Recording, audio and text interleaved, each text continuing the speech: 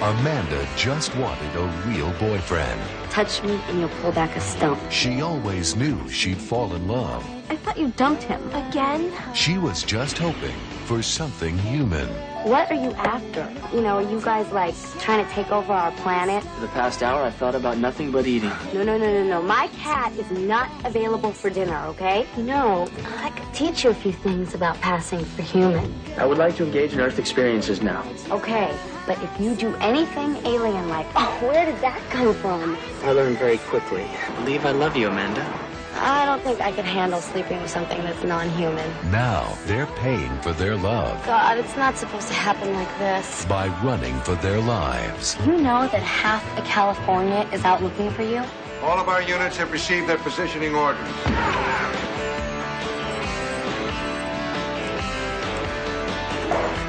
Nicole Eggert of Blown Away and TV's Baywatch.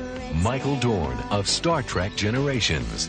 Stacy Keach of John Carpenter's Body Bags and Texas. And a soundtrack by Jane Wheatland of the Go-Go's. Amanda and the Alien. Welcome to They Call This a Movie, testing the strength of friendships one terrible movie at a time. Subscribe to the podcast on iTunes and other podcast services by searching They Call This a Movie. We're part of the Main Damie Network, and to find more from us, check out the website at themaindamie.com or on Twitter, Facebook, and Instagram at The Main Damie. We are also now a proud member of Geek Vibes Nation. You can find them at gvnation.com. Welcome back to They Call This a Movie. This is Anthony Del Vecchio, and with me as always is Dan Aquino and Mark Myers. Say hello, gentlemen. What is up, everyone but Boston? This is a beautiful night. I am so happy right now. What happened in Boston just totally makes this movie much better now. So I'm like over the moon at this point. Like, bring on Amanda and the Alien. Let's do this. Nice. How about you, Mark? So, are we going to start with the Microsoft press conference, or are we going Bethesda? Bethesda. Right? What are we doing? I want to do Bethesda. Okay. I think you're talking about the wrong podcast. Oh wait, shit! This isn't. Yeah. I'm not Jen. I was supposed to watch a movie. Yeah. Yes. Yes. Oh, Mark. You are an inside joke of a podcast that neither me nor Dan are on. And has not yet started yet. Yep, barely has a name. It hasn't been announced. You're playing an inside joke for yourself, really. I'm playing the long game. This is for the people who come back and listen to this after. An audience taking in our one. Content. When that podcast blows up and he leaves this one behind, this is what it's for, basically. Yeah. So we can look back at this and say, I told you, that this podcast was ahead of its time. Well, thank you for leaving us in the future and also alienating our current listeners by by doing an inside joke that only you get. Yes. That's my whole bit. So yeah, there you go. So Mark is just burning bridges for the future. All right. Mark is just being Mark. Yeah. I learned from the best in terms of burning bridges, and that's another inside joke. Yeah. That's the point. I'm continuing the bit, Dan. Okay. Even I barely got that. Okay. I wanted. I didn't know what that was in reference to. I didn't even, to be honest, I didn't think that was in reference to Anthony at all. I was like, I was trying to, is this a Mummers thing? Is this a Philadelphia Flyer thing? I don't know what it's, because Mark is it's an episode 3 Stranger Damies joke. Okay. I barely know what happens in our last episode, Mark. So you can't go all the way back into the past with this. Man. All right. Wow. I think everybody. Well, anybody that's still listening, thank you. We are off to such a fast start on this podcast. It's only going to get better. It has no choice. Yeah, it can only go up. This week, we have Men in Black International careening towards a box office failure. Unfortunately, with such charismatic leads. But we didn't watch that movie. Probably not going to see that movie. Who knows? Dan might. No, I'm probably going to give this one a pass. It's shaping up to be kind of a downer of a summer in terms of movies. Well, yeah, everyone's going to blame Marvel for it. Yeah. It's really astounding why these. To me, I saw John Wick 3, Godzilla, King of the Monsters, Aladdin after seeing Endgame, and I think pretty much they all fared well. Godzilla did not, and I think it deserves a little better, bias aside. But every time something doesn't do well so far, it's because of Marvel, and I don't understand why. Really, I don't know if people are just kind of throwing their hate towards it because something they like didn't succeed. But yeah, I don't know. To me, all those movies have been fine. I think this one, I think Men in Black International will be the first justifiable bomb at the box office because it's just seemed uninteresting. Yeah, I don't know. But we decided to take the opportunity to watch an Alien movie, and that Alien movie is Amanda and the Alien from 1995. Nice. Guys, what's your opinion going into this movie, and what's your opinion coming out of it? Going in, to me, this felt like a sitcom on ABC that only lasted a season. That's what it sounds like. Amanda and the Alien.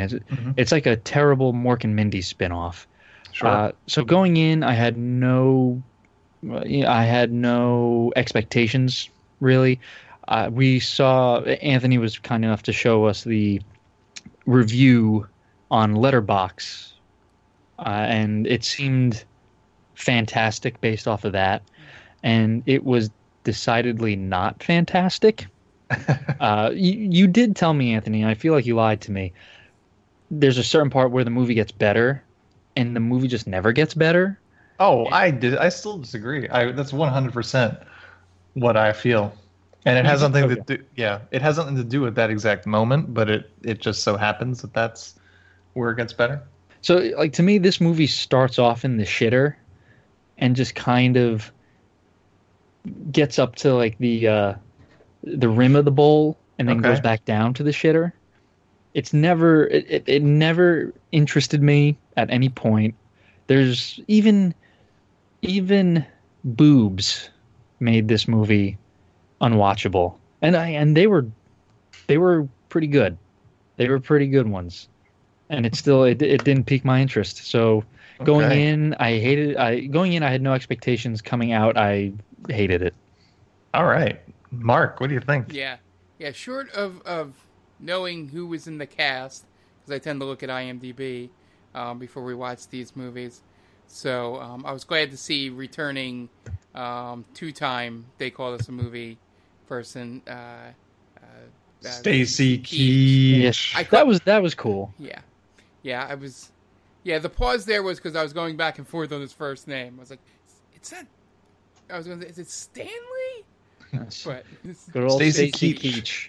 Yeah. Stacy Keach appeared in Gotti. Yep. That's right. Which we did earlier this year. And I think we pretty much said he was the only good part of that movie as well. Mm-hmm. So I think might be the only part. Yeah. Wrong. You're wrong. Wrong. Michael Dorn is the MVP of this movie.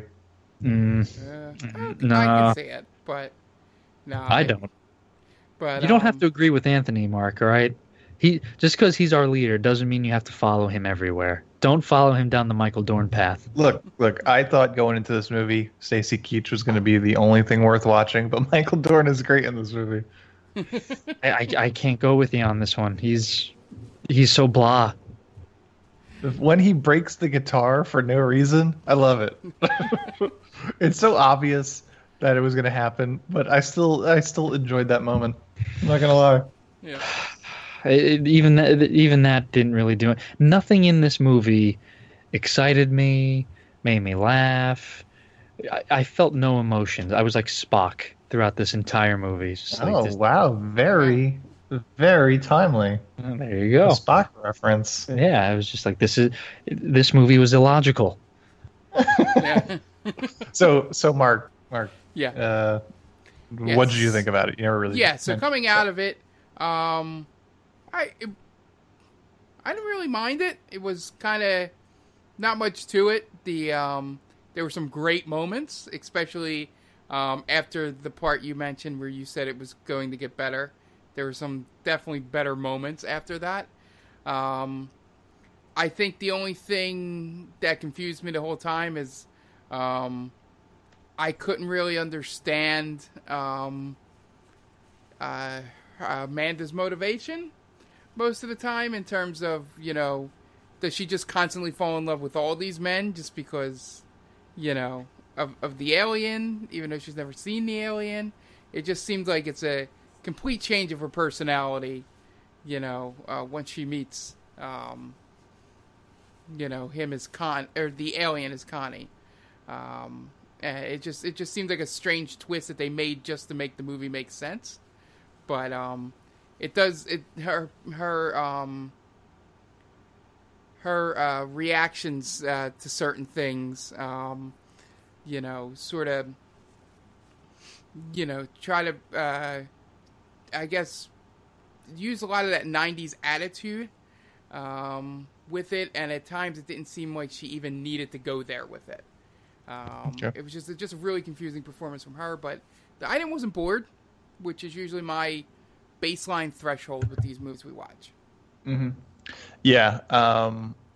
This is the 90th movie ever, and it just starts off at the very beginning with the 90thness. But to your point, you guys always mention kind of like, did I check how much time I have left in this movie? And I totally did. And it was I think I still have about like 45 minutes left in the movie. And I was just like, Jesus Christ, how am I going to get through this? There's nothing that stands out in this movie. And then they fucked, and it was all uphill from there. No. That was the moment. Wasn't. When Amanda has sex with the alien, the movie gets entirely better. I was waiting for that moment, and it just never came. It was like you're promised this big, exciting gift, and it just never shows up. Or you just get shit. That's what you get this big, nice fucking box wrapped in a nice, pretty bow. And you think this is it, man. You think that this is like a kid, you think you're getting like that, those like toy cars that you could ride around in, right? And you think that's it, but you open it up and it's just shit. I think that's what it was. I can't tip my hand anymore when we watch these, because I always watch these first. I'm gonna go in. I'm gonna let you guys go in blind. I'm never gonna say anything about how I felt about it. But I do enjoy your like review, your earlier reviews, I guess, because it gives me something to look out for. Like, all right, so I need to really pay attention at this part, or okay, now he's saying it's going to pick up a little bit at this part. I don't like going in to anything. Pretty much, I look up spoilers for every movie I watch, so maybe that's just me. So I would rather you tell me what I'm kind of getting myself into. It seems to only backfire, though. But that's a good thing. Is it not? Do we all want to agree that this movie's, oh yeah, it's pretty good? No, fuck that. No, this movie not sucks. At all. Yeah. I didn't hate it. I hated the first half of it. I was bored out of my mind in the beginning of it, and it just so like there's a plot. So it has nothing to do with the fact that they have sex that it makes it better. It just so happens that from that point on, there's kind of like a plot story shift. It becomes more of a road story. They get on the road. Michael Dorn becomes a bigger part. Stacy Keach plays a bigger part, and I think that's where this movie picks up. Dan, you mentioned it felt like a failed sitcom. Yeah. And that's one thing that I find weird about this movie, because it does feel like a sitcom. It doesn't feel like a sitcom. It feels like a mid-90s syndicated hour sci-fi show, like that you would find playing on UPN at 3:00 in the afternoon on a Saturday, after you've just watched back-to-back Xena and Hercules, That's a good comparison. and then all of a sudden Amanda and the Alien comes on. That's where this movie feels like it would play best, like as an hour-long kind of situational comedy drama, sort of like a sort of like a 90s Mork and Mindy. Yeah. But then they throw in just the language and just pretty not graphic sex scenes, but pretty extended sex scenes, and it just completely feels out of place in a movie like this, because it doesn't feel appropriate. No. I guess is what I'm saying. Right. It feels like you could lift that right out, and you could be playing this to a younger teen audience, and it probably has even longer legs. I've seen this movie at 2 a.m. on Showtime, and it's basically softcore porn, and it's so much better. It's so much better when they do that, because it's so unapologetically campy and terrible. Mm-hmm. Like, this movie tries, the actors try, and it's terrible. It's so bad. I would have much rather have been. You misled me into thinking that this was trying to be a movie, and find out that it's softcore porn. I would be like, oh, this is so much better now. Anthony told me that it's a movie, but it's porn. Yeah, that's what I would have rather have seen. It definitely tries to toe that line, which is not really a line that you should toe. No, you're either going to do it or don't do it. Either cross that line as like, you know what, our sex scenes are going to be 2.5 minutes long, mm-hmm. and there's going to be 6 of them. Well, that's what I'm saying. Like this is something that really, I feel like it should have starred. Like who was Katie Morgan? Like Katie Morgan should have been in this movie, or Krista Allen from. There you go. From Raven fame. See, now this would have been. This should have been Emmanuel in Space 9. There you go. We've already fixed this movie.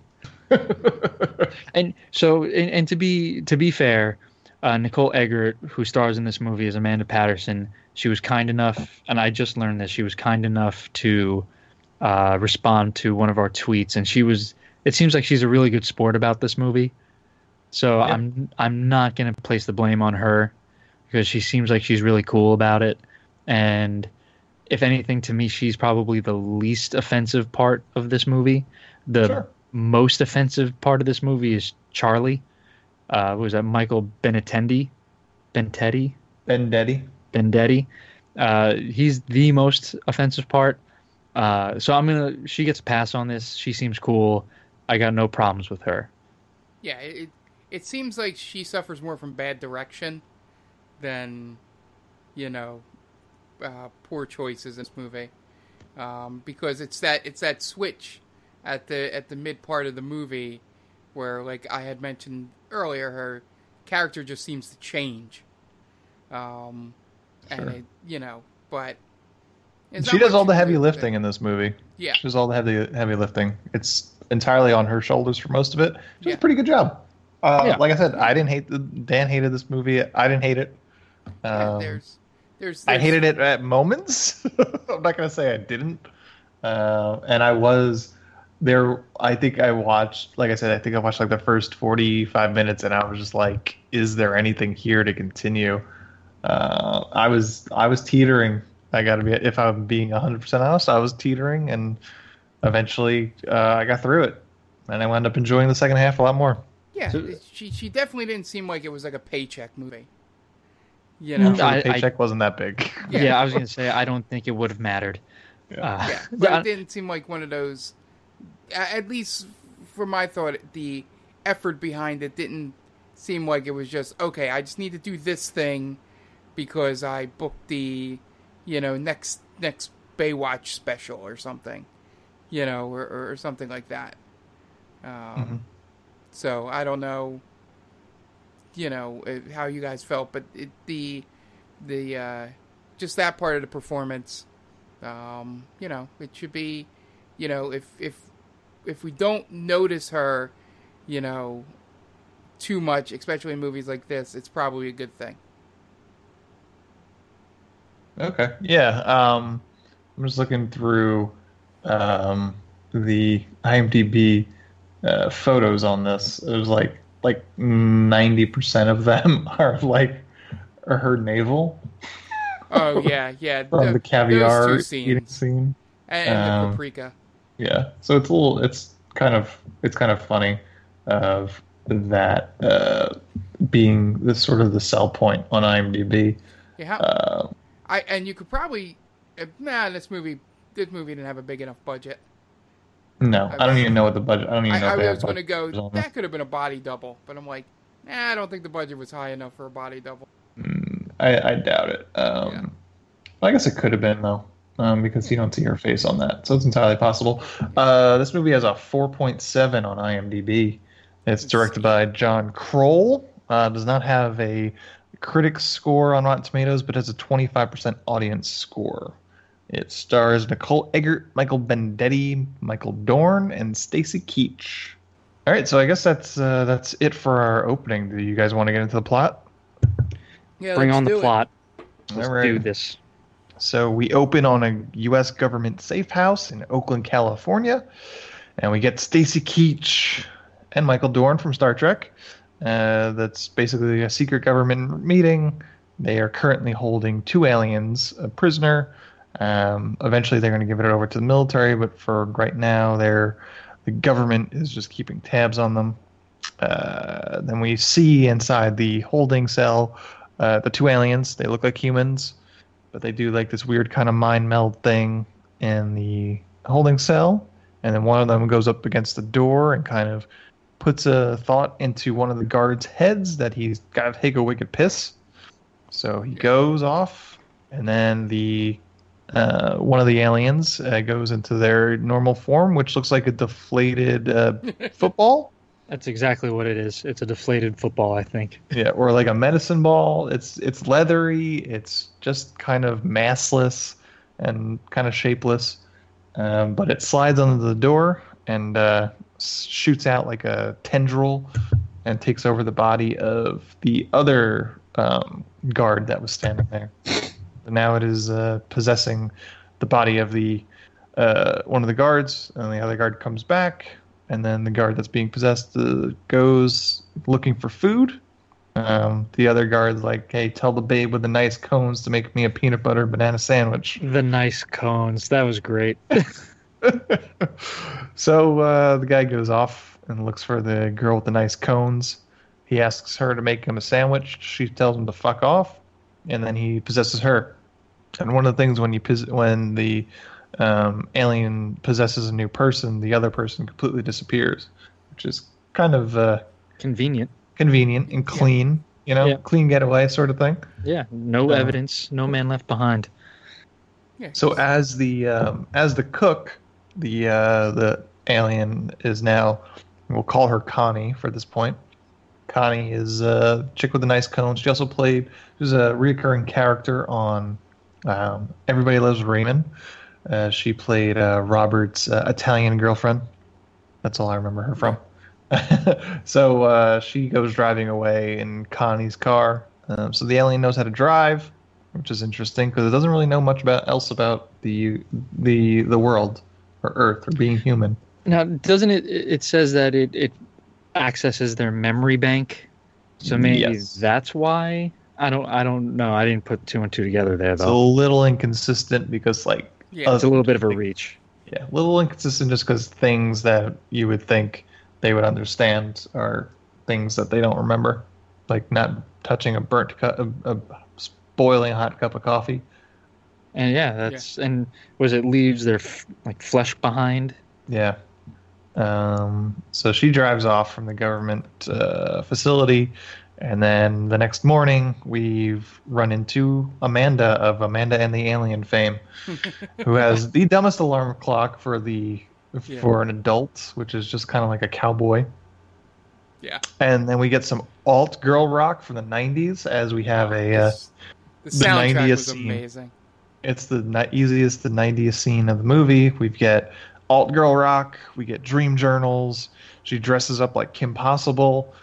We get her making lattes as she goes off to her job. She lives in San Francisco, we should mention, which Yeah. becomes kind of a part of this movie because she goes to work at a hip clothing boutique, and this is where it's interesting just by like the direction of this. I've never been more aware of how short an actress is than this scene, because everyone towers over Nicole Eggert in this particular scene. She's like, her eye line is looking straight up at everyone she talks to in the scene. It's very weird, and I notice it. She's not that short. She's like 5'3" in real life, which is, I guess, is short, but it's not like super short. And this is the first time I've ever been like, how short is she while watching one of these movies? She's Tom Cruise height. Yeah. Yeah. She's like 9 apple boxes. Can we just take a step back and just realize how boring that is? Hey, so far, summing up the plot, do we realize how boring it is? It's not just me, right? Yeah, the I mean, beginning's it's- boring. Yeah. It is so boring. It's like I can't get over how boring it is. We have yet to come across a movie where I'm bored by you revealing the plot. I did go through a lot very quickly, but I think there are more boring movies that we've seen. Yes. I can't. Dad is at a loss. He can't. I am, and I think like we've watched a ton of bad movies. That's the whole point of this, but it's not the point to be bored to tears. I swear to God, it's not Anthony describing the plot that makes it boring. It's just the plot that makes it boring. And I challenge you. I should have said this earlier before we recorded. I challenge you to make this interesting. I'll try. You can't do it. If you do it, you are my hero. I don't have any money to give you right now. There you go. Although I do owe you money, so I got to get you money soon. All right, so we meet him. We see where Amanda works, and we meet her work friends. Her work friends are two-timing some dudes. They like got dates for the morning and dates for the night, and they talking about Amanda. Like, oh, what are you doing tonight? She talks about her on again, off again Charlie, her boyfriend, who seems like a real winner. And they basically tell her to her face that he's a giant loser. But she's just like, whatever. Yeah, and they use this scene to differentiate her from the other girls. Yeah, she shoos away the high roller customer by making fun of her clothes. She doesn't, have the two-timing relationships. She's not really into the catty stuff. Mm-hmm. They really drill it home in these 5 minutes that she's not like any of the other. She's girls. not like the other girls. Yes. She's different. She's Yes. cool. She's hip. Yeah. She's with it. She's with it. She's gonna just blast. If this movie had a bigger budget, it would have a No Doubt soundtrack. And Hole Definitely Hole. would be there. Garbage. Garbage. So it's basically Captain Marvel, is what we're saying. Yeah. Okay, just double checking. I'm trying to think of some others. That's all. I feel like there's an entire genre of female alterna rock that I'm Was completely. it Riot Girl? Riot Girls, yeah, that's it. That's spelled GRRL. I want that to my be favorite in the how Anthony makes the quotes for this movie. I want Riot Girl to be in one of the quotes. This movie should have had Riot Girl in it. And then if any surviving members of Riot Girl are out there, this will make Riot their Girls day. a genre. Oh, okay. I thought it was an actual band. No. That's how out of touch. I am not woke when it comes to female artists. I'm sorry. It's Yeah. very obvious. A I We're girl- so talking can- about Bikini Kill and Sleater Kinney, yeah. Bratmobile, Maybe I'll make a band called Riot. Pussy Riot. Yeah. Bikini There we Kill is go. the only one I knew. I had to look it up. I've heard of Bikini Kill and Pussy Riot and Sleater Kinney, but anyway, that's all. That's what Amanda would be listening to as she works at her clothing boutique store that she doesn't love in terms of her job, and she goes home, and who calls but Charlie, her on again, off again, to break off her date because he's going to fuck his cousin. And that's the craziest thing. He's just going to go vacation with his cousin. No, like, it's so odd because they don't tiptoe around it, and it's not like he's lying. Oh, I'm visiting my cousin. He is visiting his cousin, but he's going to visit his cousin because he's fucking his cousin, which is the craziest plot point of this movie. Well, they set up the whole joke by saying where the cousin's from Alabama. Yep. Yeah, but this movie is down with cousin fucking. Yeah, it's. That whole plot thing is just to set up a line from her later in the movie, Amanda. Well, I mean, that's above and beyond for a joke that happens 30 minutes later. Yep. And that's where this movie pays off, is just where it will go for a joke, and it went cousin fucking. As we mentioned in Teen Wolf 2, only assholes have vanity plates, so Charlie has a vanity plate. Real quick, I'm sorry to interject here. I thought he was making that up, to be honest with you. So it's really his cousin in the movie? By all accounts, it is mentioned by Amanda. It is mentioned by the feds that it's his cousin. Oh. Yeah. See, now I figured he was just lying. Like it was a cover-up. Yeah, I'm taking my cousin out. Nope. Okay, so that makes it even weirder. Yeah, because he makes no secret that the girl, like, it seems like there's an understanding between him and Amanda that this girl he's calling his cousin, regardless of whether or not she's his cousin, that he's having sex with her. Yeah. Okay. So it's not really. So even if it wasn't his cousin, he's not lying about having sex with her. So now, I'm jumping further ahead. Like, do you care if I jump a little ahead? No, go ahead. So now, she knows. So we're saying that she knows that was Chris, right? Charlie. I'm sorry. So we jump ahead, and she knows that Charlie is fucking his cousin, and she fucks him. That's disgusting. Well, she does make him wear a condom.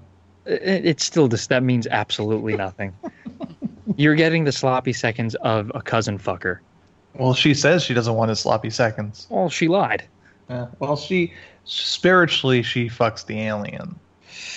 But physically, that's still Charlie's dick. Sex is more than just the physical, Dan. You should know that. Who told you that lie? I don't know. I feel like that was something that they said in health class. Yeah, that's your first mistake. I have no spiritual connection with anyone. All right, Dan has no connection. Dan goes in and raw dogs it. Yep, I leave them worse than when I found them. That's my motto. Jenny, if you're listening, we apologize. She knows what she signed up for. You strap yourself in and you feel the G's. Feel the G's. I'm now legally. I have to change my name to Max Power now. That's it. Yeah. It's part of it's law, and I don't want to break the law. So Amanda basically tells Charlie to go fuck off, and turns on some more alt rock girl music, and turns on TV to see a news story about an escaped alien. So I'm assuming that aliens are common knowledge in this movie universe because she plays it super cool. Yeah. She the government goes on the news to talk about an escaped alien. She is super not surprised by any escaped alien that she eventually meets in the future. So it's to stand to reason that it's common knowledge that aliens exist. Yeah, she almost seems like bored by it.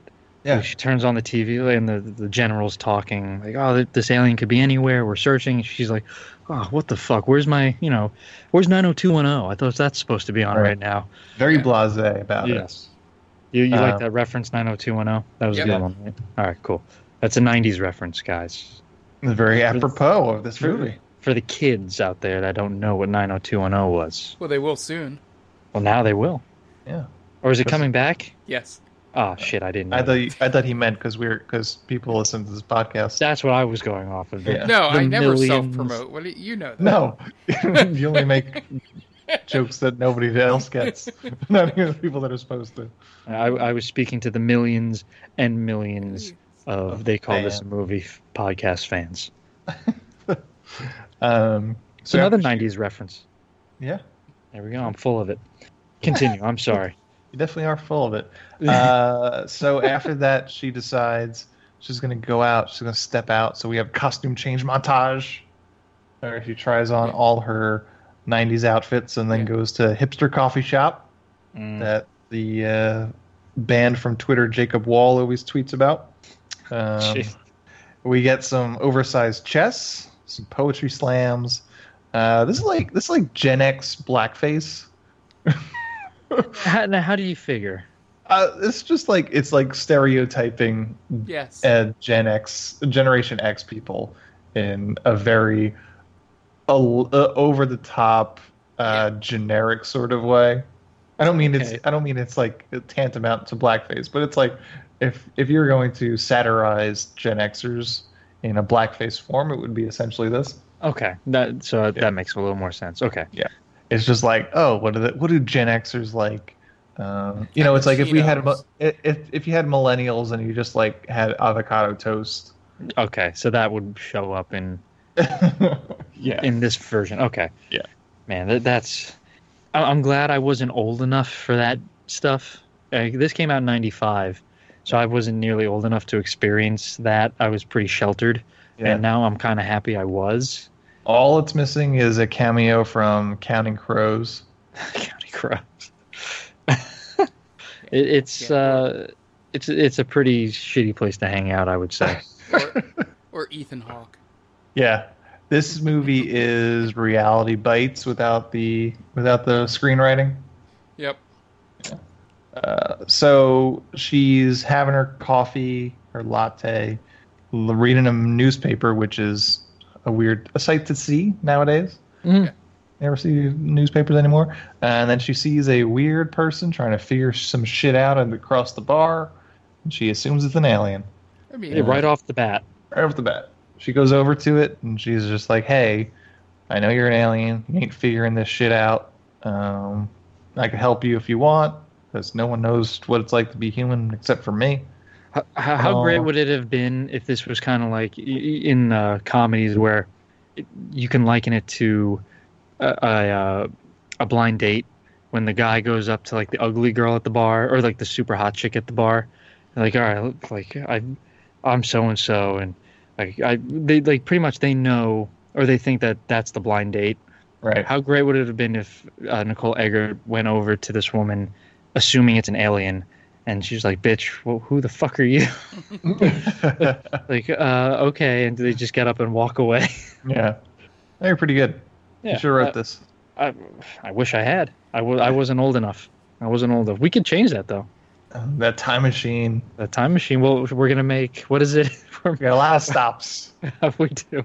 90. So thankfully, it's not too far back. It's the late 80s, early 90s. We could fit right in. I think a lot of the fashion is back in at this point. Tell me the three of us would not fucking dominate the late 80s, early 90s in terms of shitty movies. Absolutely. We would run away with it. They would put our faces on the Mount Rushmore of shit movies. That'd be us. Yes. And you could put what's his name up there? Malibu. Yeah. Malibu. Darren McBee. This is our 12th episode where we mentioned Malibu. He's he's the actor we get to star in all of our movies. He's our Stan Lee. Yep. Yeah. So Amanda, she approaches the alien. She's just like, you're not pulling this off. Come on, let me help you. And at first, the alien is a little taken aback, but then she joins Amanda. She's like, all right, help me. I need to rendezvous with my pals, so please help me. So Amanda's like, all right, let's go. And then we have a really short scene of Stacy Keach and Michael Dorn. They basically just say that they know they've escaped, kind of have an idea of where the alien is heading, because they know that Connie was possessed by the alien. Yeah. So and then we cut back, and Michael Dorn steals Stacy Keach's sandwich and eats it. That's what we get out of that scene. Yeah, but that was a waste. Yeah. So it seemed like a good sandwich. But you probably loved it because it's that guy. It's Michael Dorn. Yeah, he's the MVP of the movie. Yeah, you were probably head over heels with that move. Yeah. Like, oh my god, the way he picked it up, phenomenal. Hey, someone's gonna be the MVP, and it's definitely him. All right, well, to me, it's Keach because he's so fucking condescending to everyone in this movie. I mean, he is great. I'm not gonna lie. Stacey Keach is great. So we'll agree. We'll agree on that. Yeah. Oh yeah. When I saw that Stacey Keach was in this movie, that's sort of the reason why I wanted to do this movie. Oh, there you go. The Keach. It's like the Gooch. Mm-hmm. So Amanda and Connie go to Amanda's house. Connie sees a cat for the first time, and she doesn't eat it, so that's good. And then Amanda realizes that Connie smells terribly, and she orders her to go take a shower. And that's when she basically strips Connie naked, puts her into the shower, and Connie doesn't understand how to take a shower. See, this is one of the things where it's like, all right, well, how does she not know how to take a shower when she knew how to drive a car? Yeah. And I love that it was one of the easiest excuses to, have a nude scene in a movie. Oh yeah. It's you smell bad. Like, why does Connie stink after only being like 12 hours being possessed by an alien? Does the alien just naturally smell? So, yeah. So then maybe that's how you realize that alien. Someone's an alien. It's like, ooh, my God, you smell. You have an alien musk to you. So she doesn't know how to take a shower, so Amanda has to strip down and join her in the shower. One thing I noticed in terms of the filmmaking of how loud the shower is over them talking. It's like, I don't know how other films accomplish this scene. Maybe they just do ADR audio and voices, but they struggle to talk over the shower. And then the alien accidentally discovers masturbation, which was pretty fun. That harkens me back to my younger days. And thinking back on this scene, this is another one where they show you how short Nicole Eggert is. Yeah. Yeah. Connie towers over her. that it is a stark contrast. Yeah. Yeah, that's like fine. I said, it's just weird because, like, I mean, maybe I just don't pay much attention to it, but there's just one scene that just made me like, wow, they're not hiding the fact that she's like short, or like, are these girls just enormous, but in the boutique? Yeah. Well, the cool thing about that then with Nicole Eggert, she wouldn't complain about needing guys who are like 6'10", like on her profile. Like, if you're under 6 foot, don't even bother, swipe left. Nicole Eggert would be cool. Like, all right, you're most likely taller than me, so we're ready to rock. 5'7"? Oh, that's 4 inches taller than me. Yeah, it's perfect. Let's do it. Nicole Eggert and I would have got it on. Don't fall for any of those sub-sixers. Can't be trusted. Oh, enough of your heresy. All right, there's more of us than there are of you. Tell him, Mark. Yeah.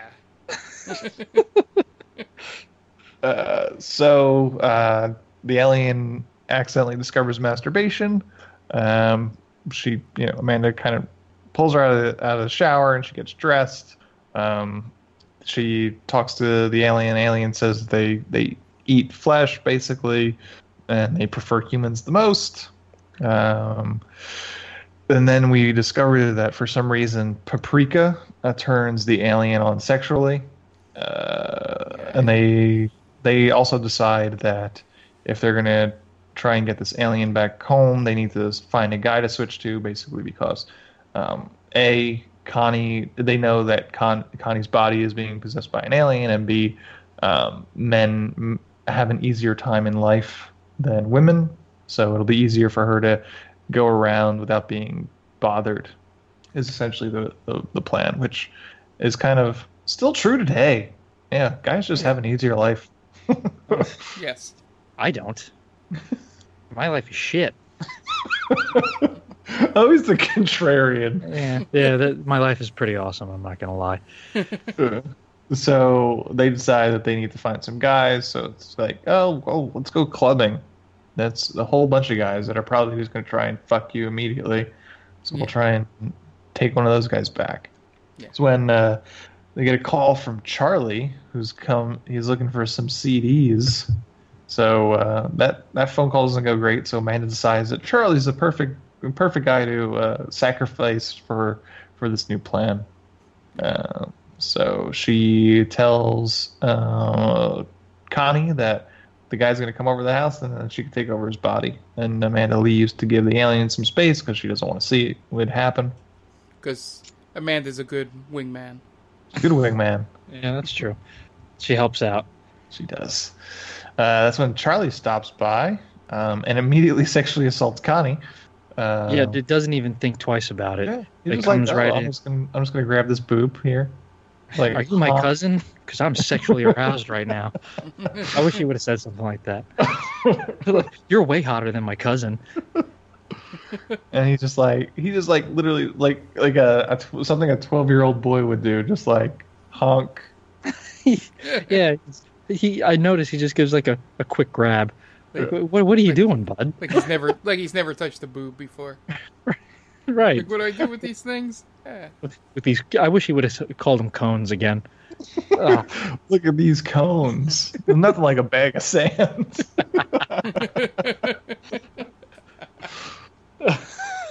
It's they had so many opportunities here. Yeah. Imagine if it wasn't Charlie. Like, that'd be great if like someone answered the door, it was like the paper boy. Well, that's what I said before. I don't think we were recording yet.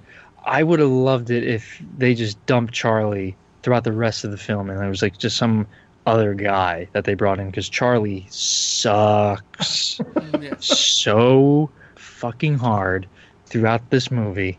At one point, I think I said finally when they get rid of him. Mm-hmm. Yeah, he's not great. No. And it's kind of weird because it's like she hates him, so it's like, well, yeah, why sacrifice? Right. Yeah, but then she's just kind of stuck with him for a while. Right. So I'm looking up this guy, Michael Bendetti. I think I could take him in a fight. So if he's listening, like, this is I challenged Tom Cruise in an octagon fight, because I'm sure he's got to be in his 50s, right? Probably. All right, so I challenge Michael Bendetti to an octagon fight.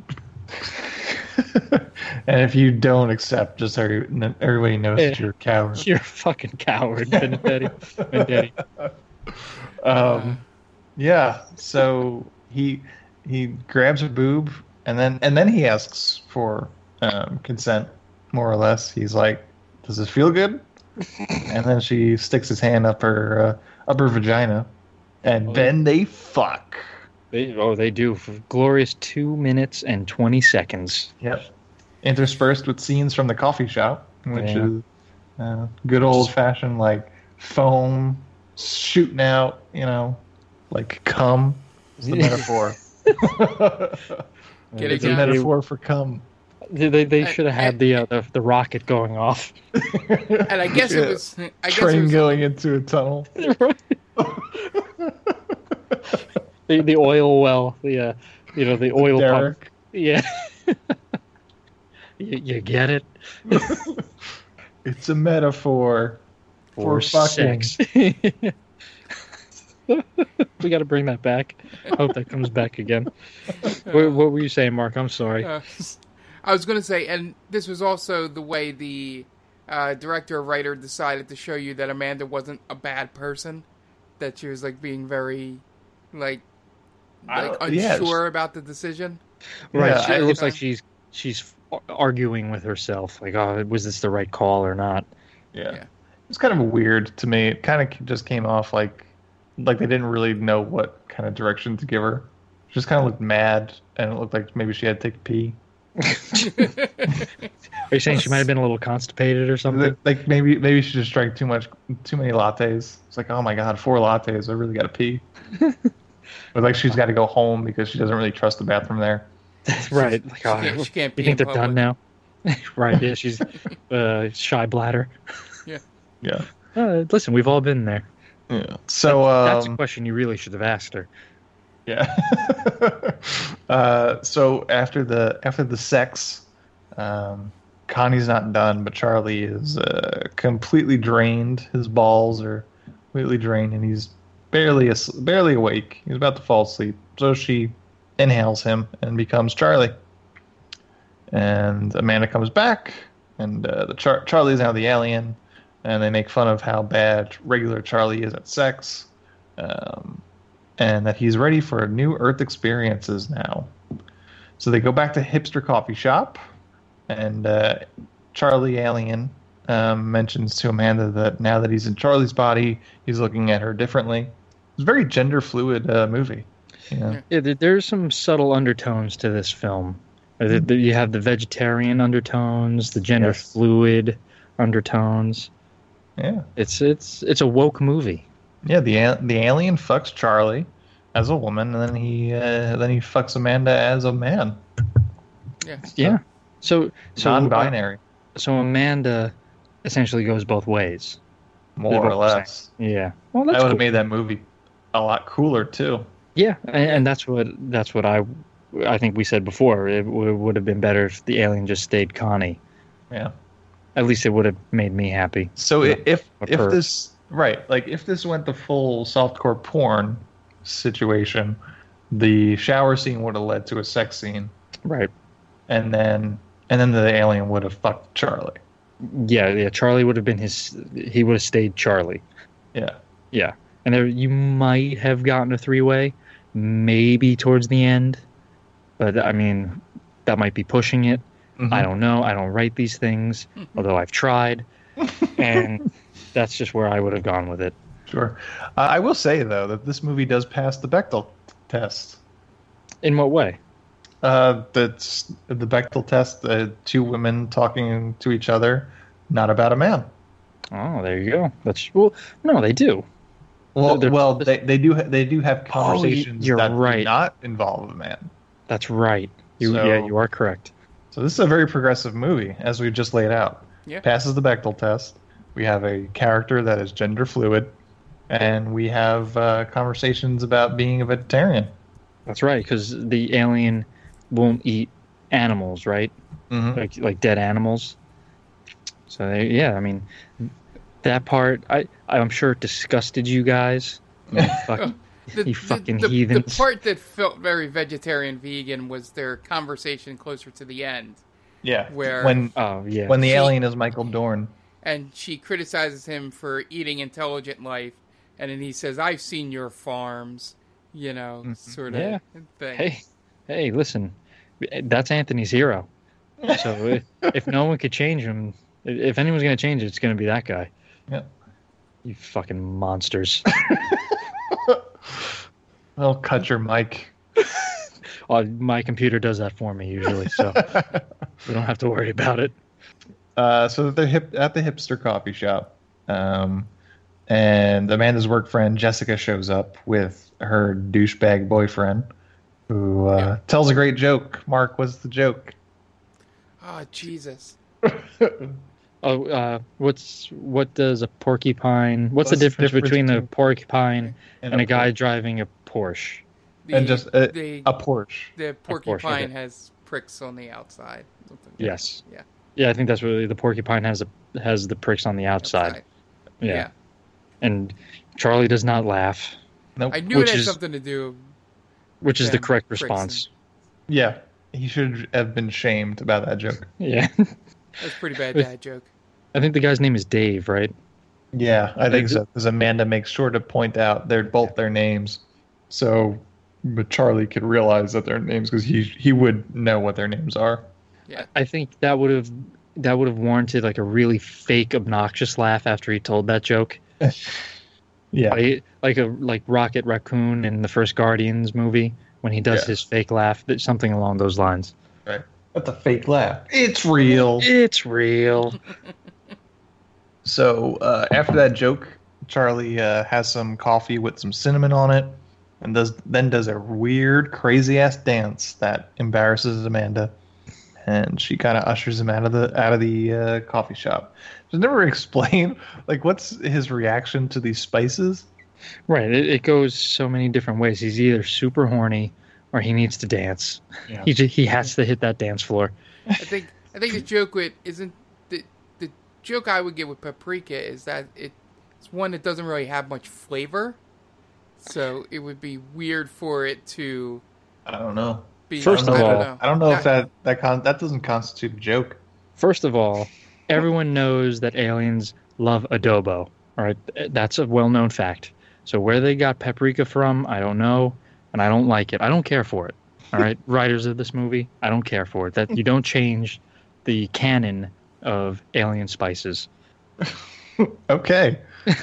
That's an inside joke. I don't care. No, there's no inside joke. I thought of a spice, and I like adobo more than paprika, and I went with it. I took a shot, and it didn't land. Then we'll just move on. Moving on. Welcome to my world, Dan. Well, I'm in good company. You miss 100% of the shots you don't take. That's true. So they leave the coffee shop, and that's when the feds show up. Start questioning everybody. Michael Dorn, again, this is where he is the MVP of the movie, where he orders a coffee and the guy gives him, and he's like, "That's a buck." And it's just like, "Coffee's free for cops." Walks away, and then he breaks the guy's guitar for no reason. I love the fact that everyone in this movie hates cops, and they come in and they go, "So have you seen these two before?" "I see lots of people." Yeah, everybody's like real tough guy around federal officers. Are we sure this movie wasn't shot in 2015? Oh, easy there. Oh, mind blowing. Matter. This is fucking mind blowing, man. They knew so much. So eventually, after he breaks that guy's guitar, he gets some information about Amanda. And then we cut to Amanda drives to the lookout spot, talks to the alien about his home world, and blah, blah, blah. And they look over to another car that is stopped at this lookout point. This is like a make-out point. He sees that two people are kissing, so he immediately kisses Amanda, who he is apparently very good at kissing because he just looked at people for 3 seconds, and she immediately takes him home. And then they fuck. And then the movie begins. If you're Anthony. This is where the movie gets good. Now, after the sex. I am so looking forward to your explanation as to how this gets better. I'm serious. I'm on the edge of my seat right now. Like, what is he going to say that makes this better? Well, did you hear they fucked? I did. I did hear about it, and it was pretty terrible. You see no boobs. Nope. That is a little disappointing. But we're on the upswing. We're on the upswing. And immediately, then the next day, you just see his ass. That's. I mean, I'm sure there's an audience for that. That's a low valley. This is where like the comedy actually takes a hold of this. I don't think it's particularly funny, but this is where like, the tone kind of shifts a little bit in this movie, and I think this is kind of the tone that they should have had throughout. I think a lot of the first half of this movie up until this point is just a lot of explanation and kind of unfun parts of fish out of water stories. Like it kind of just like set like I think we talk a lot about like a lot of these movies that we watch could be better if they leaned into like fish out of water aspects of it, like Kazam. Mark and I talked about it. Yeah. How if that movie leaned more into kind of like, oh, Kazam hasn't been around for 3,000 years and all this is new to him, and all of a sudden he raps naturally and he's really good at it. So blah blah blah. And I think this movie does that fish out of water. It doesn't really particularly do it well in the beginning, and I think it takes itself a little too seriously at times because they're trying to get through, I guess, kind of setup, almost like it's not completely exposition, but it sort of is treated that way, I guess is what I'm saying. They spend a lot of time explaining, why or what they don't know and what life is like to them and how they do the things that they do. And at this point, I think the comedy takes on a little bit more. Like I said, I don't think it's particularly good comedy. It's kind of slapsticky. It's kind of obvious. But I think at this point, especially with the next scene where the cops come to the house in the morning, although they're waiting outside at night, so they could have just as easily showed up at night. That's a good point. I remember they cocked their guns at night. and do nothing. They're just weirdly like stroking their guns at each other. Does that mean they fucked each other? Maybe Was that the sign? Handies. Right? Was that the sign that I'm about to give you the best HJ you've ever gotten in your life? Detective or whatever they are. They're federal agents, I guess, right? Yeah. So the cops come in, the feds come in, and start questioning Amanda, who, again, like Mark said, just like not showing them much respect, just like whatever. Yeah, she was here. What of it? And she's gone now. Get out of my house or whatever.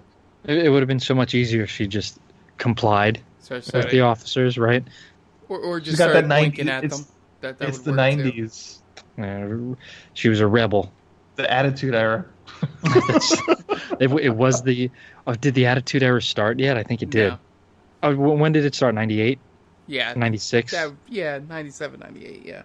So can we say that she was responsible for the Attitude Era? The Attitude Era? And not Stone Cold Steve Austin? Yep. That's exactly I would go with you on that if she would have oinked in this scene. God.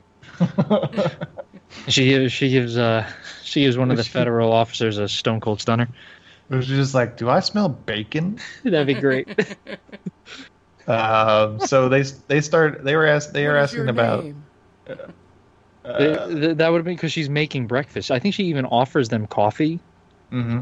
So what if like, oh, I'm making breakfast. Would you like some coffee, some bacon, and just like really lays into the bacon? Yeah, we got plenty of bacon around here. Yeah. We cut off a slab. That would have been a nice gut shot. Or maybe some donuts. Oh, even better. Even better. That's a good one. So they question her about Connie. She says that she left. She doesn't know where she is. Start questioning her about her boyfriend, Charlie, because he is currently missing, although you really can't file a missing persons report that quickly. But that's neither here nor there. And then at that moment, Charlie walks down in full display. He was buck-ass naked. For the world to see. For the world to see. And this kind of freaks out the cops. So the cops run out after that. They're like, oh, well, he's here. Okay. So much for that missing persons report. Right. We'll see you later. Nothing to see here. Yeah. So after that, they decide at that point, the heat's on. It's time for Charlie to go home, meet his rendezvous to go home, which he mentions in Hollywood. So they hit the road. They decide to get to Hollywood. So stop off at a gas station. This is where they start talking about their feelings for each other. The alien says, we don't really have the idea of love in our world, but I think whatever love is, I think that's what I feel for you. And Amanda's like, I can't believe I've fallen in love with an alien that eats human flesh. And then he says, I like your human flesh. But I was just going to say, she's Niagara Falls down there when he says that. Sploosh. Oh, you need a wet floor sign. Yeah. And nice reaction shots from the gas station attendant. Yep, I was going to mention that. So then we cut to Stacy Keach shows up with a whole bunch of federal agents to Amanda's house. He scolds the feds for letting a guy shake his dick around them and not realize that it was an alien. Again, how? How do you figure that? Just because he's naked? Well, he says one of the first things that you should be looking for is abnormal behavior. Well, if people walk around naked in their house. That's true. Come on. And it does lead to Michael Dorn, one of the best lines in the movie, where he goes, "Because of his Johnson, sir." It's tough to think of anything when you have a man's Johnson in your face, which is probably true. I wouldn't know. Yeah, I mean, it's first time for everything, I guess. And again, they keep running that joke into the ground. Stacey Keach goes, his Johnson. His Johnson, yes, sir. Yes, his Johnson. So they storm the house. There's nobody there. Keach calls the phone, dials the, I guess the base, the government, and tells the trace the last phone call. which leads to a motel outside of Barstow, and then that's when we cut to. I thought it was Bakersfield. Bakersfield, I think so. Yeah. So we find Amanda and Charlie are at that exact motel. I don't know why they called it. It's just a motel. You just show up. Yeah. Well, again, it's another thing to set up a joke they're going to tell in 10 minutes. Line them up and knock them down, baby. Amanda and Charlie go to the It's a Western-themed motel. They have this great mural in their room of a stagecoach robbery, which it's like 10 seconds away from a bloodbath. Yeah, wasn't that like they called it the Gary Cooper room? Something. Yeah, that's right. Yeah, they call it the Gary Cooper room. And they are also under reservations of James T. Kirk. Yep, that's a good one. Star Trek reference for the Michael Dorn fans out there. They have 2 Star Trek references in this movie. Oh yeah. At the very end, I think she just comes out and says, "I saw it in Star Trek," and Michael Dorn says, "Star Trek," and yeah, so that's that. But I will say there's one part to this movie that I thought was pretty cool. Not even cool. I enjoyed it. When the desk clerk calls their room, he has the fucking I don't even know, like the old school phone where you hold the one piece up to your ear and speak into the other part. Yep. I was like, where the fuck did they get that? So they walk into the Gary Cooper room, and then they fuck. This time with Paprika. With Paprika. So yeah, they do like the Armageddon kind of with the animal cracker, right? With Liv Tyler. So that was well, I guess this came out first, right? Yep. So maybe Armageddon copied off. Stole from Amanda and the Alien. You heard it here first. Armageddon stole a PG-13 sort of sex scene from Amanda and the Alien. So fucking Michael Bay. Michael fucking Bay stealing from this movie. Unbelievable. Have you no shame, sir? Yeah. So then we got a scene at a government meeting where Stacy Keach argues with the military head. Really just a scene to show the briefing of what the government's plan is to get this alien back. And then we cut to the hotel, some post-sex room service, which is kind of like all the staples of what people think is sexy, like caviar, champagne, strawberries, whipped cream, and chicken paprika. And there's no way that hotel has any of that stuff. Right. Well, he does say he had to go out for the caviar. Okay. I had to go to the store to get that. I hope you appreciate that. he might as well have just been doing that tip sign, like rubbing his fingers together. Yeah. He does get a good tip. He gets like an extra $20 tip. Yeah, it took me a while. I was like, how is she just ordering? And I was like, oh, they're probably just using Charlie's stuff. Probably. Right. I never really thought about it. But yeah. That's smart. Because, I mean, who's going to be able to find him once he's gone?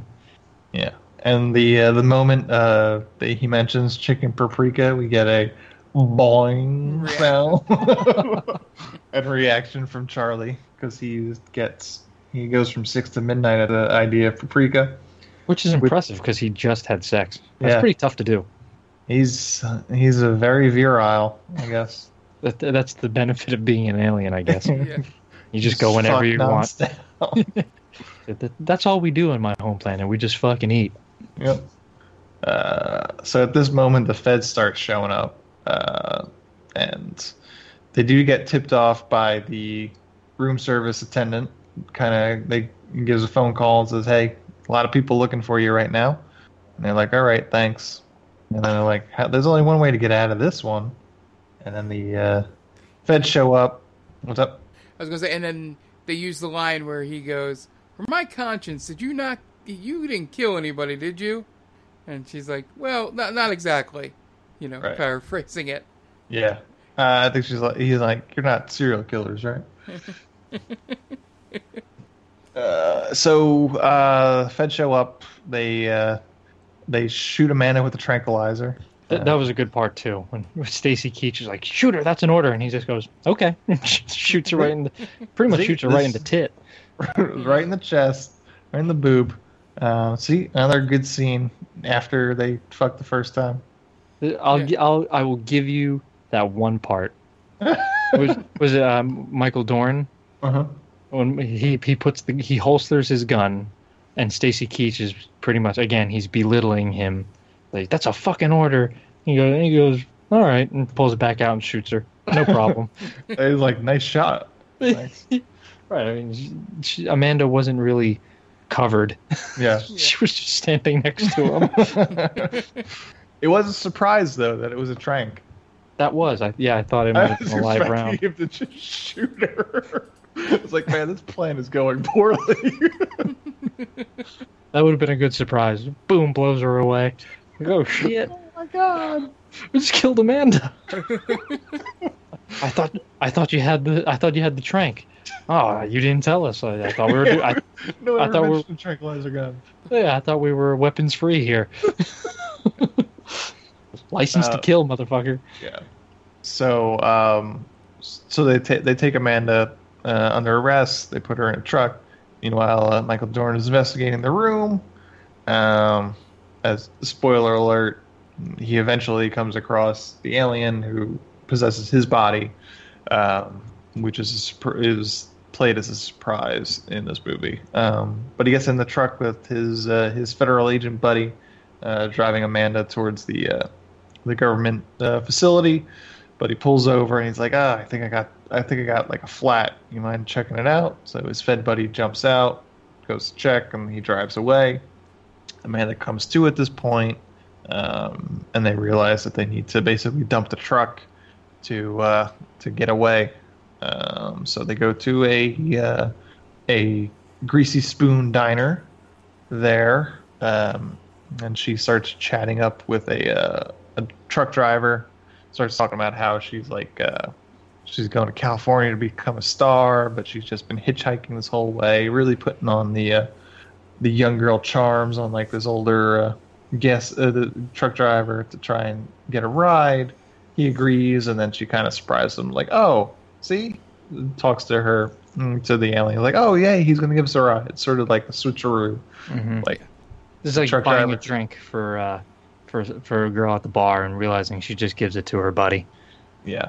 So basically, the truck driver thought he was going to get a blowjob on the way to Los Angeles, but unfortunately, he does not. In the movie I wrote, he does. There is a softcore porn where that plays out, and it's still called Amanda and the Alien. I don't change the title. No, yeah, you don't need to. So they go off, and Stacy Keach eventually finds the other guy that was left off at the side of the road. He scolds him a bit, and they go off trying to look for him. They know which direction they're headed, so they're headed that way. And this is where my notes kind of go off. They're in the truck. They're in the truck with the truck driver, and that's where the movie ends. Yay! Now, we still have like 20 minutes left of this movie. Oh. So they're in the truck with the truck driver. They eventually wind up in the back of the truck, and that's when they have their conversation about the vegetarianism, right? Yeah, because they start talking about what his mission was here, and that this planet needs a food source, and they were coming down to see if humans were, food, and then but he's going to go up and tell them not to use the humans as food. Right. So. Yeah.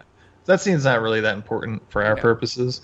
This next scene, though, when Stacy Keach and the federal agent go into the diner, might be my favorite scene of the whole movie. And that is why this movie gets better after they fuck.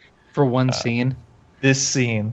So Stacy Keach and the other federal agent go to the diner where they know that the Amanda and the other guy have been. Start questioning the owner of the diner. Start giving her sass, and that's not looked too kindly upon by the truck drivers there who frequent there. So they are like, I think you should apologize to, let's call her Marge in this instant. Large Marge. I actually do know her name. But what's her name? Thelma. Yeah. Apologize to Thelma, and Stacy Keach basically is like, fuck you guys. And he goes to pull out his gun, because he's a federal agent, and then everybody pulls their guns out on Stacy Keach. I don't like it. Some good libertarian justice there. It's great. It's great. It's a great moment. Great scene. It's pretty. That gave me got a chuckle out of me. I'm not gonna lie. Like that's an upsetting reason to think that this movie gets better, Anthony. If you think the first part sucked, there's only one way to go, and that's up. To me, it just flatlined. And then they're just basically like, well, this road only goes two directions. It's like, if they're coming from the north, they're probably going south. And if they came from the south, they're probably going north. So then we get to California, I think, at this point. Really. There's really nothing much more major that happens before we get to California. Get to Los Angeles. Yeah, they pull up there, and all of a sudden it's daytime. It's daytime. It's morning. She's trying to get him to his rendezvous point. Then Stacy Keach shows up with his federal agents. And Stacy Keach, he eventually gets possessed by the alien. Yeah, and we forgot to mention that the rendezvous point is behind the sign that says Hollywood. Also known as the Hollywood sign. Yeah. And Michael Dorn gets blown away. He does. That's right. Yeah. Stacy Keach has the worst acting in that part. Stacy Keach shoots him. Yeah. It's so unconvincing when he just like shoots the gun. And that's where they make standing there. Yeah, that's where they make the Star Trek reference. Yep. Right. As he's dying. Because she drops the Wrath of Khan line. Yeah. The needs of the many outweigh the needs of the few. Yep, that's right. I heard it on Star Trek. Because Michael Dorn was in Star Trek, guys. Yeah. That's I totally got it. It's like the Double Dragon joke. Yeah. They make Who's the Boss in General Hospital ref. Yes. Yeah, very much so. So rather than Amanda keeps saying, go, possess me, blah blah blah. So instead, he possesses Stacy Keach, and I thought we were going to see Amanda make out with Stacy Keach. I bet Stacy Keach was looking forward to that too. Right? Right. So now, where I'm not seeing the scene where I bang Amanda. Oh yeah, Stacy, we don't have time for that. The fuck you don't. Stacy fucking Keach. Yeah. That's my name on that billboard.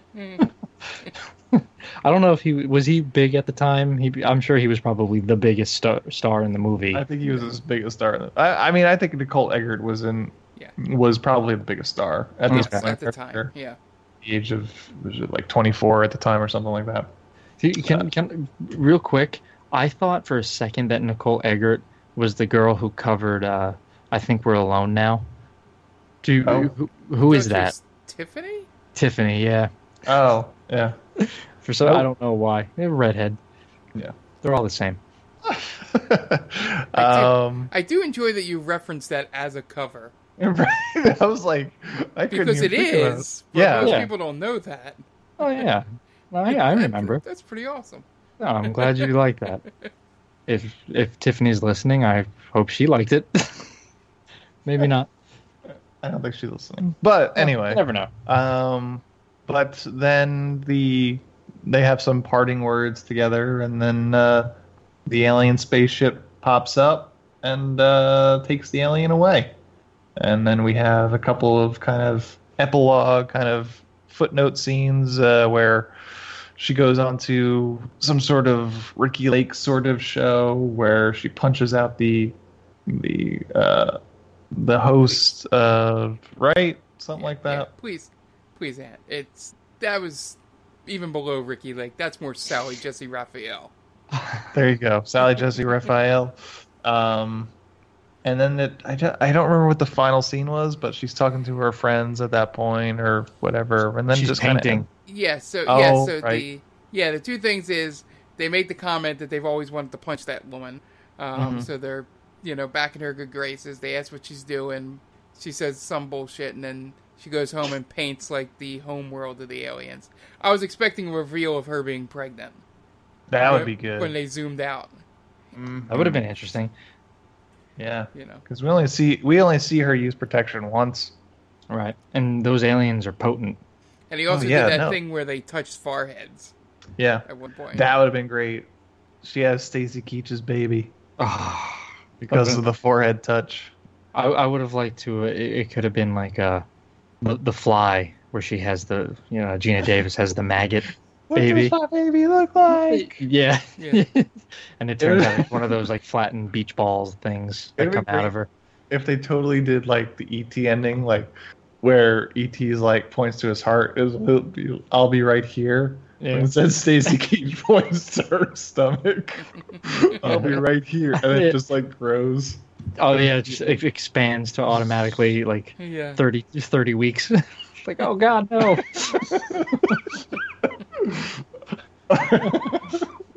That would have been amazing. And then that's basically the end of the movie. Yeah. Yeah, it's a shit show. This movie was an absolute shit show. Is this one of your least favorite movies that we've watched? It is. It really is. It truly is. I didn't hate it. It's definitely not. It's nowhere near the top. I'm not. I won't say it is, but I had moments where I enjoyed it.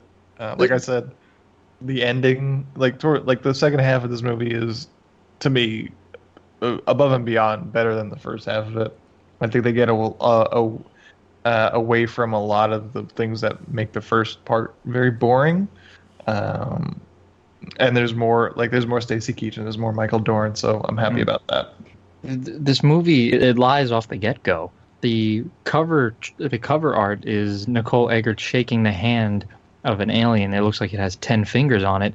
The aliens have no hands. Yep. This is bullshit. Dan is very unhappy this week. Yeah. You're goddamn right I am. This is bullshit, this movie.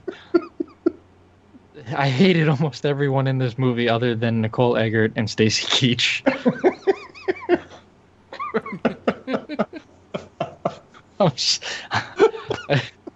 I'm sorry.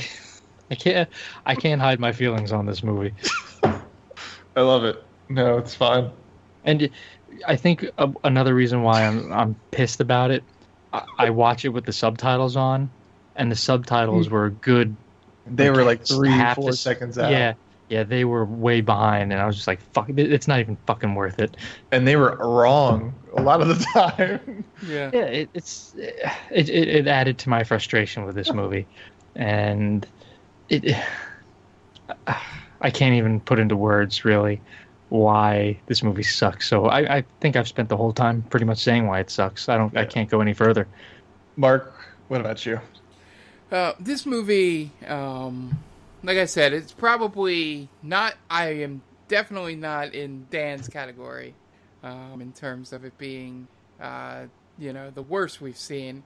I probably didn't like it as much as you, but I do agree that literally the funny part is that split happens for you when I had to watch one half before going to work, and I watched the second half when I got home. And it just happened to be right at like 45, 46 minutes. And I had a much more enjoyable time watching it, when I got back from work.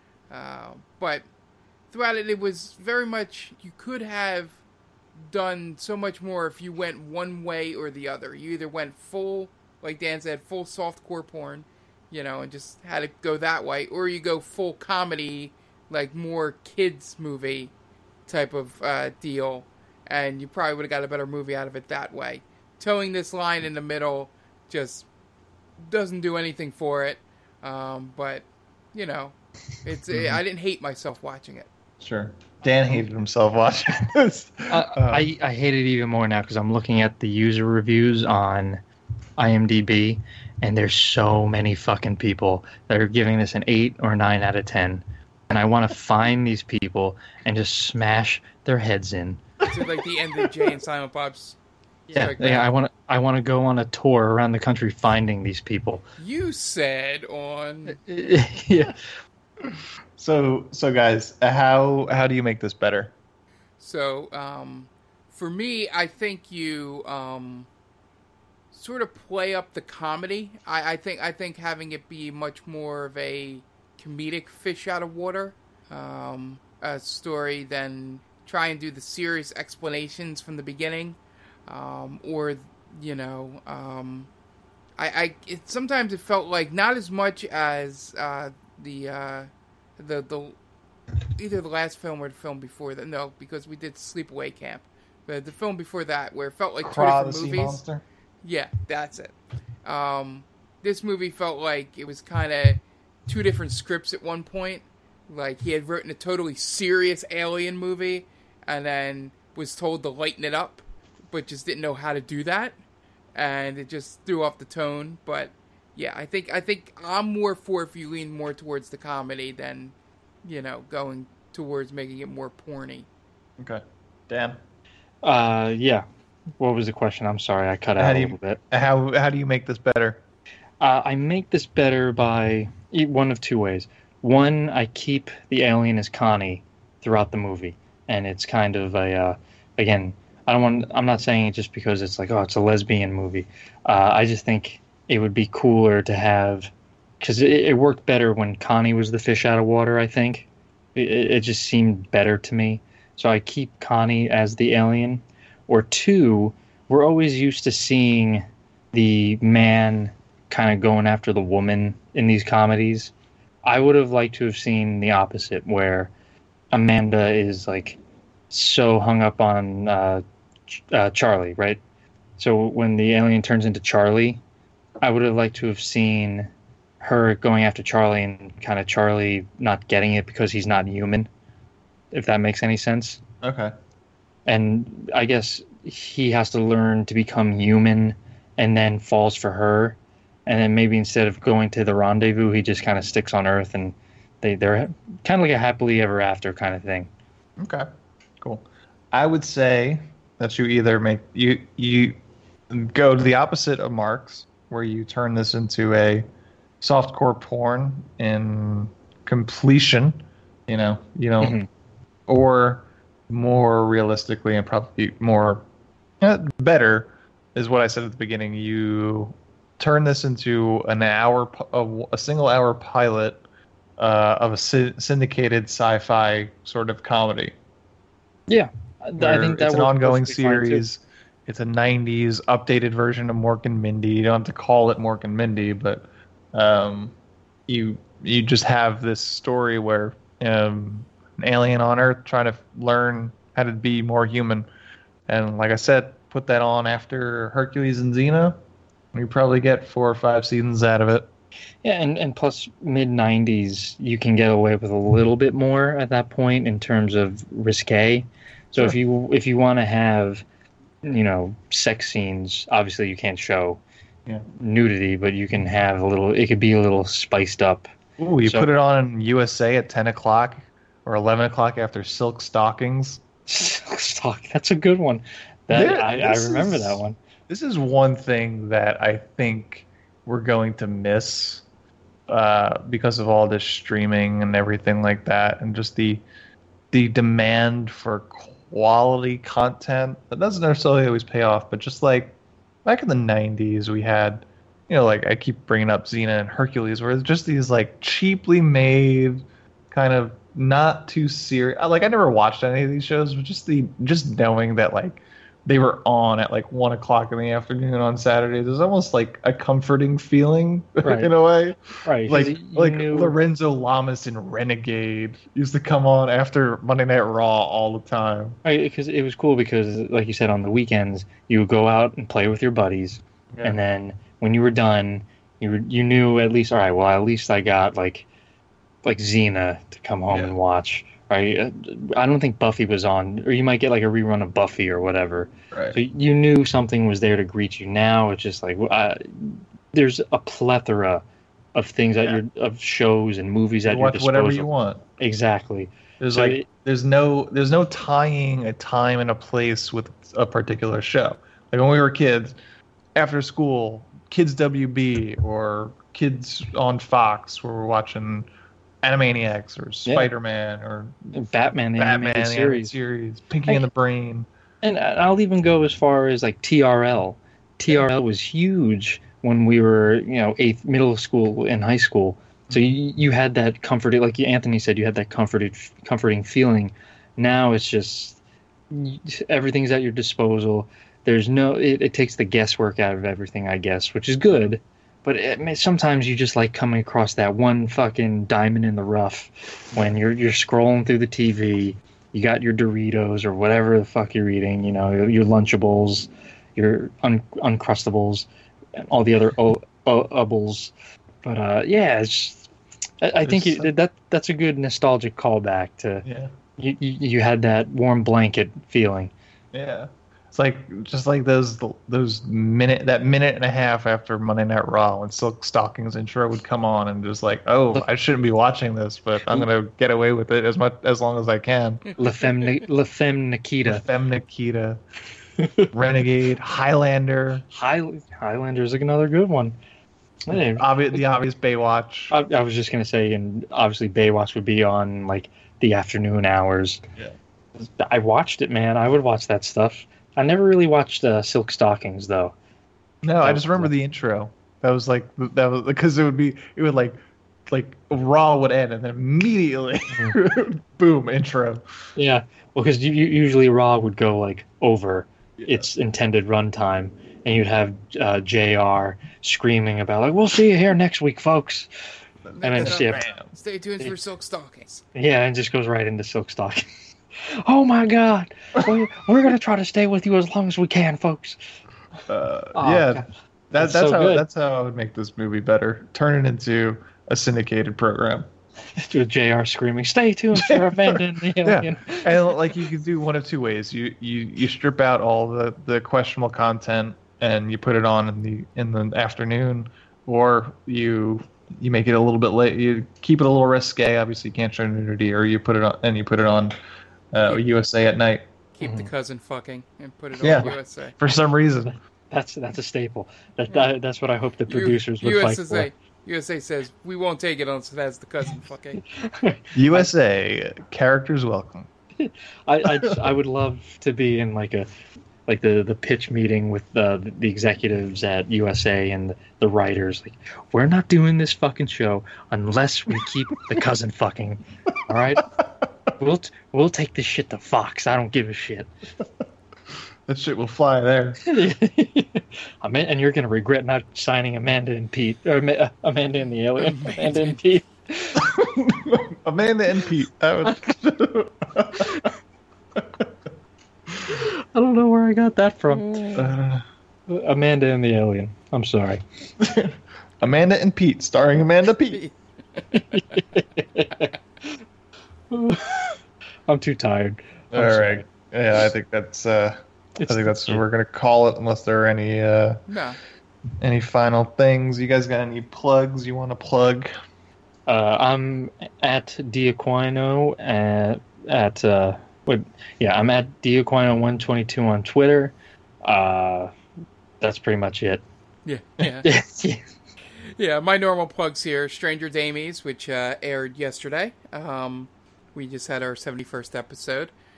Getting closer to the end of the current session that I have recorded, so we'll have a Talking with Strangers coming up, and then we'll go right into the next session, which by all accounts will be on YouTube with video. So I have a Stranger Damies YouTube account, so be on the lookout for that. Just follow Twitter at Stranger Damies. We're on Instagram, Stranger Damies there as well. Where Jen R. drew it, does a lot of the artwork on there. Be sure to follow. And you can find me on Twitter at Off the Mark Tweet. Hopefully you weren't following last night when this was being recorded, because there'd be a lot of hashtag Play Gloria, and you guys would have no idea what that means. Probably good for you. But, feel free to yell at me anywhere on the Twitterverse. I'm nervous now because since we're going to video for Stranger Damies, we actually have to give a shit about our appearance. So, I like rolling up with a hat and just like a t-shirt on. Now I feel like I have to kind of spruce it up a little bit. You have to put on HD makeup. Yeah, man. Listen, I want the ladies out there to see Dan. Listen, what did I say earlier in the podcast? I go in and I wreck them. That's what I want, man. I want the women out there to know this guy. He lays it down. This guy fucks. This guy fucks. He lays the pipe.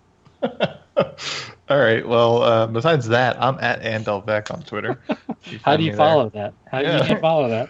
We are They Call This a Movie, and you can find us on any kind of podcast streaming app. That's iTunes, Overcast, Stitcher.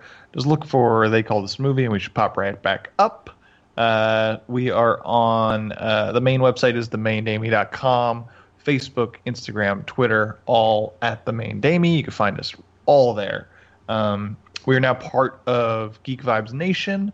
Those guys have some great shows on there. It's like they post one a day. Basketball, comics, video games, I think. Whatever your interests are, they've got something. We should be popping up on some of their shows down there. I like the actual written reviews. The written reviews are very, very good. So I think they just came out with a written review for Men in Black International. So if you are interested in seeing what the people at Geek Vibes Nation have to say about it, go check that out. They're pretty on top of all their reviews. So give it a look. Yeah, their website's gvnation.com, but if you want to listen to their podcast streaming app, it's just search Geek Vibes Nation. It should pop right up in any streaming app that you have. Our show gets simulcast there among all their shows. But if you can subscribe to us as well as give us a 5-star review, that'd help us out a great deal. Tell your friends. Let's spread the word. Go. So we do have one listen from South Korea. So if you have a friend in North Korea, tell them to listen. If you get through their censorship on the dismal side, we want to break through that censorship. Can you imagine? They called this a movie being the reason that North Korea and South Korea unite. That'd be amazing. Maybe it'll be this movie. Maybe it'll be Amanda and the Alien. That will finally stop. Peace. Yeah, we'll bring peace between North Korea and South Korea. God willing. Yeah. So I think that's going to wrap us up. This has been Amanda and the Alien from 1995. The director is John Kroll. So for Dan Aquino and Mark Myers, this is Anthony Del Vecchio telling John Kroll to go fuck himself.